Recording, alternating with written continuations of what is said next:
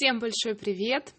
С вами Алена Казимировна, и это 27-й эпизод подкаста «История Казимировна».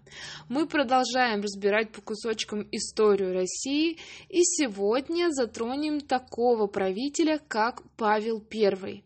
Да, он в истории промелькнул достаточно быстро, возможно, даже не запомнился вам, но это был очень интересный персонаж, который незаслуженно остался на задворках истории.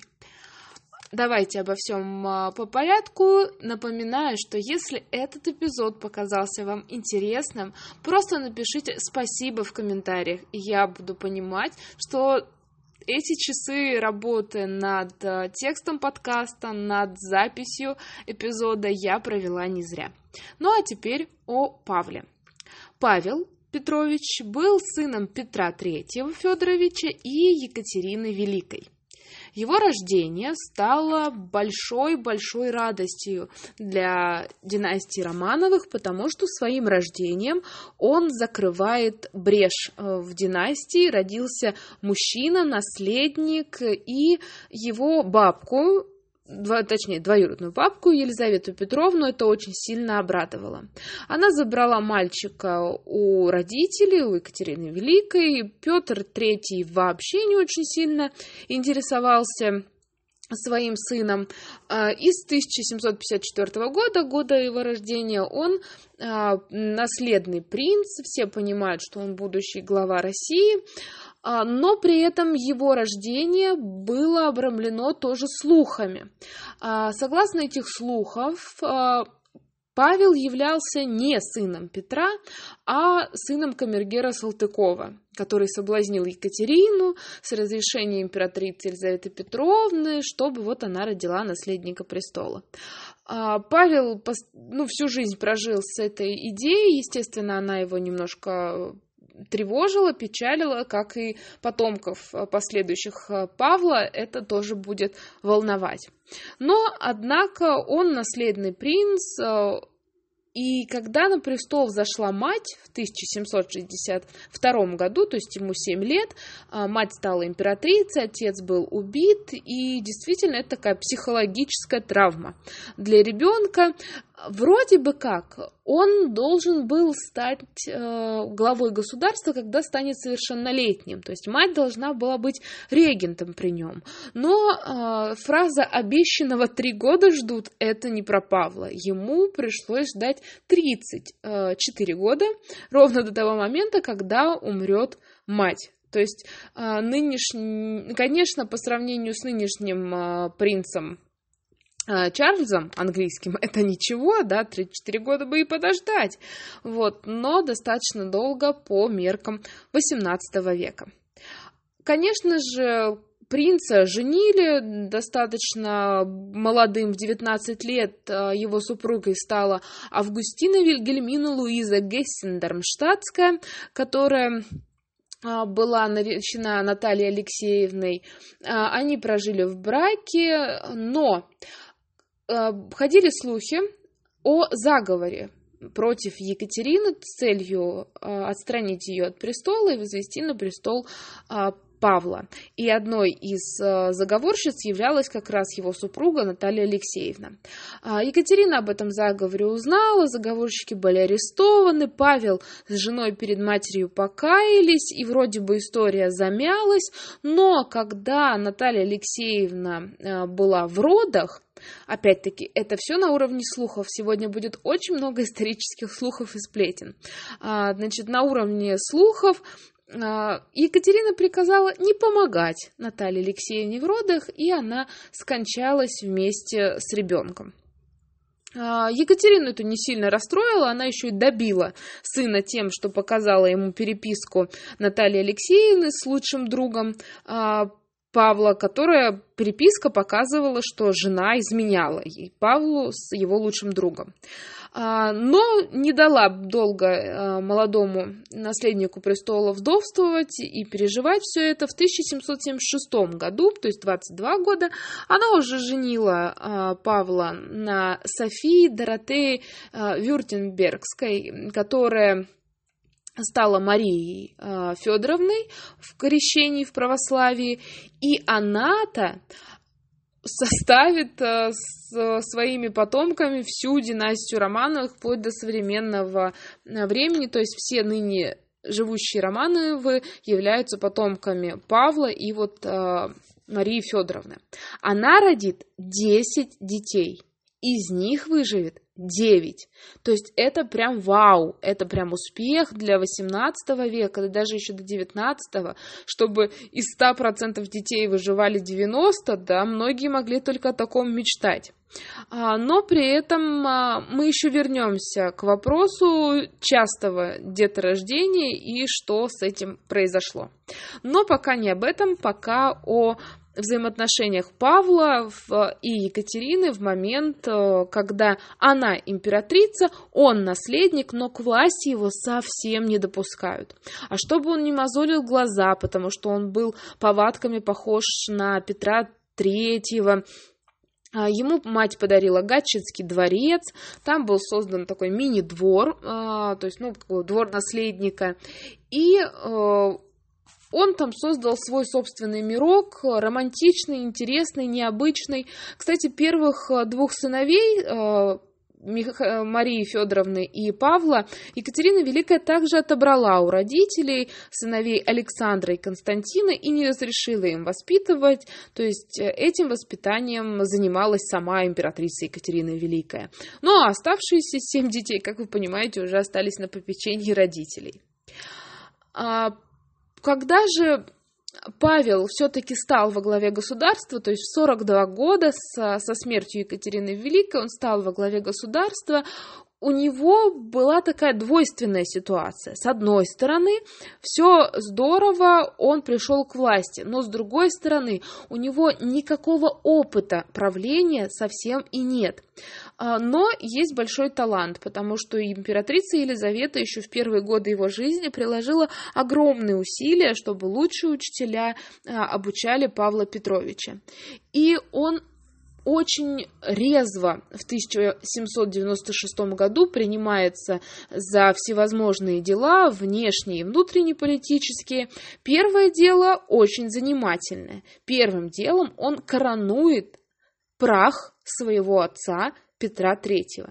То есть, как-то я рассказывала в одном из подкастов, что система коронации происходила в Успенском соборе Московского Кремля после траура по предыдущему правителю. Ну, то есть, если правитель умирал, то только через год была коронация следующего правителя, иногда через 2 года.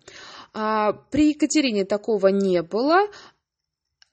И еще плюс Петр III, он не был коронован, то есть он пробыл во главе государства всего лишь полгода, а значит, он за это время не успел пройти процедуру, то есть не закончился траур, он не успел пройти процедуру коронации. И его, кстати, даже похоронили не внутри Петропавловского собора в Санкт-Петербурге. Так вот, Павел приказал достать останки отца, короновал их и потом перезахоронил рядом с Екатериной уже как законного императора и вот в соборе Александра Невского в Петропавловской крепости. Ой, может, я и говорилась? Ну, в общем, в Петербурге. Ну и на старуху бывает проруха. Извиняюсь. Итак, вторым делом, которое принял на себя Павел I, это был акт о престолонаследии. И тут, конечно же, занимательная история. Этот акт говорил о том, что женщина не может больше стать во главе государства, что если власти передается, то только по мужской линии. Ну, конечно же, Павлу нечего было переживать, у него было уже 2 взрослых сына, и подрастали еще мелкие сыновья, поэтому в любом случае, если умирал один сын, то был второй, то есть ему нечего было переживать о том, что нет наследника мужского пола. И с этого момента, с акта о престолонаследии, эпоха женского правления в истории России закрылась. Дальше он прошелся по дворянам, которые слишком вольготно жили при Екатерине Великой. Он отменил часть пунктов жалованной грамоты дворянству, о ней я рассказывала в прошлом эпизоде. Там прописывали все привилегии дворян, Павел такой, типа, все, лавочка закрывается, и, например, ввел телесные наказания для дворян, а также обязательную службу и невозможность уходить в отставку, ну, типа, только потому, что он так хочет. А дальше третьим делом это прусская армия как образец для подражания. То есть тут полностью сыграла его похожесть на отца Петра III. Тот тащился по прусским уставам и армейским мундирам, и этот туда же. И, кажется, кто-то плохо учил историю и не вынес одного очень важного пункта. Если мы равняемся на Пруссию, то что-то идет не так. Естественно, два вот этих последних пункта, и притеснение дворян, и введение прусского обмундирования в армии, и прусских уставов, естественно, настроило дворян против Павла, и потихоньку начинает складываться круг недовольных этим императором. Плюс еще Екатерина на протяжении своей жизни очень хорошо потрудилась и создала антирейтинг, антипиар производила своего собственного сына. Типа, Пашенька у нас дурачок, сумасшедший. И многие стали его так воспринимать. Хотя, еще раз повторюсь, он был достаточно талантливым человеком. Во внешней политике он был тоже хорош, но не систематичен. Дипломатия, видимо, была все-таки не его коньком. А его основное направление деятельности – это борьба с революционной Францией.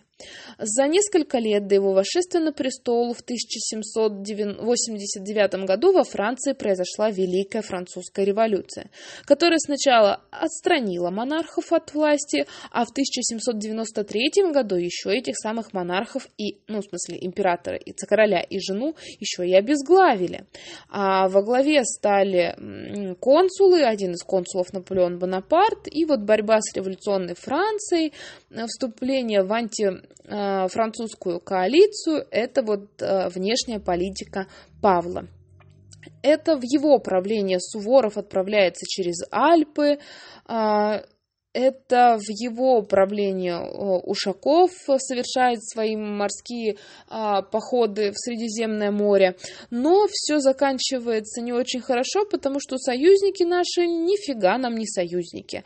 Австрия очень нехорошо ведет себя в отношении союзничества с Россией, и когда Суворов переваривает через Сен-Готар и готов встретиться с французской армией, кстати, Наполеон с Суворовым лично не встречались, если что, я имею в виду только французскую армию, вот, Наполеон в это время в Египет ходил.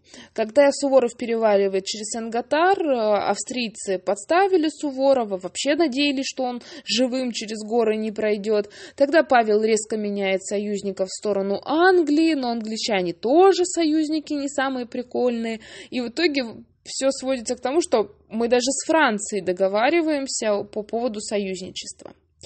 Один из интересных моментов внешней политики – это Мальта, взаимоотношения с Мальтой.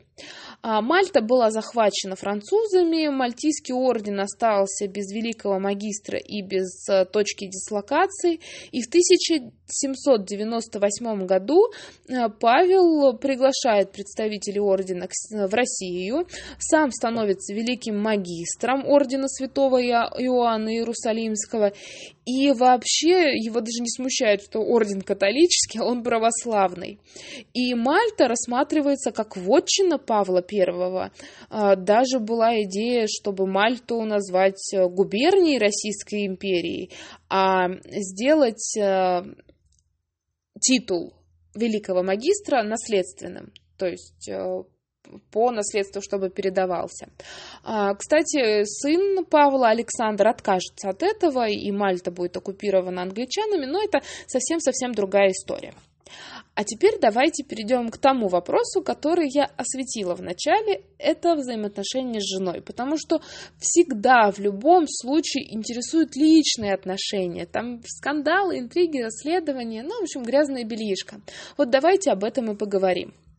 Как я сказала, София Доротея Вюртембургская за 20 лет родила 10 детей, из которых выжили 9.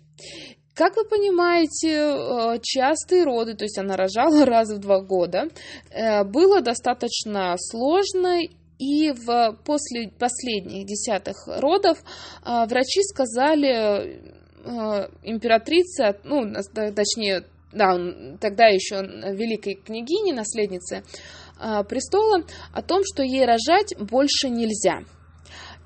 Как же не рожать больше в XVIII веке? Чтобы не рожать, нужно не заниматься тем, от чего рождаются дети. И таким образом Павел I становился соломенным вдовцом. То есть жена как бы есть, но делать с ней то, для чего предназначена жена, он больше не может. Естественно, у него и до этого были фаворитки, но в 1796 году все сложилось, и у него появляется фрейлина Нелидова, которая становится его фавориткой. Причем Нелидова была выбрана, так скажем, с позволения, с разрешения Марии Федоровны.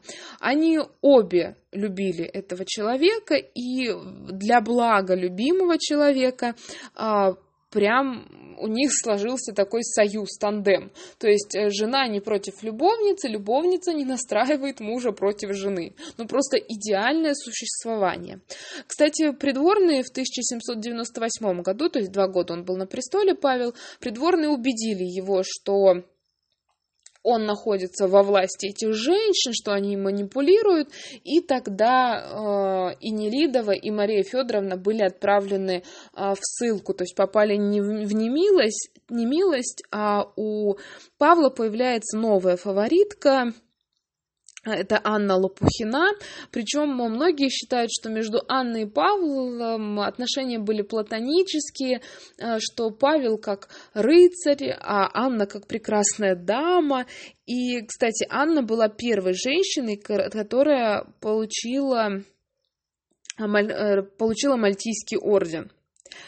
Но и Анна тоже потом попадает в опалу, но в итоге все женщины очень расстроены тем, что произойдет в марте 1801 года.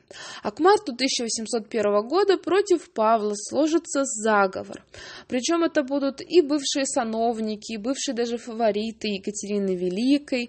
Это будут аристократы, дворяне, которые будут считать Павла тираном. То есть, да, у него были выходки, которые вводили людей в ступор. Например, разъезжать по Петербургу и сажать на гауптвахту тех, кто не успел вовремя выскочить из кареты и поклониться ему. Да, тараканов, так скажем, было много. Но убийство императора в Михайловском замке 12 марта 1801 года было все-таки достаточно грустным событием. Его вроде как хотели устранить от власти, и сын его, Александр Павлович, все прекрасно знал. Он вроде бы требовал от заговорщиков, чтобы те оставили его в живых. Но, как сказал французский посол, нельзя приготовить яичницу, не разбив яиц. И в итоге Павел был задушен своим офицерским шарфом у себя же в спальне Михайловского замка. Его убийцы это были Панин, Палин, и считается, что один из основных ударов нанес последний фаворит Екатерины Великой, Платон Зубов. В итоге, в 12 марта 1801 года императором стал старший сын Павла, Александр. Мария Федоровна осталась вдовствующей императрицей. Кстати, она переживет не только мужа, но и старшего сына. И на протяжении еще 27 лет будет оказывать очень большое влияние на внутриполитическую жизнь России. Она, как глава рода, будет требовать покорности от сыновей и всю жизнь будет носить траур по умершему мужу. Кстати, именно она настоит на том, чтобы все участники заговора были сосланы из столицы, хотя никаких других серьезных наказаний они не понесут за содеянное. Еще раз напомню, если вам было интересно слушать меня эти 20 минут, не забудьте поставить спасибо. Всем спасибо за внимание. Услышимся. Пока. Пока.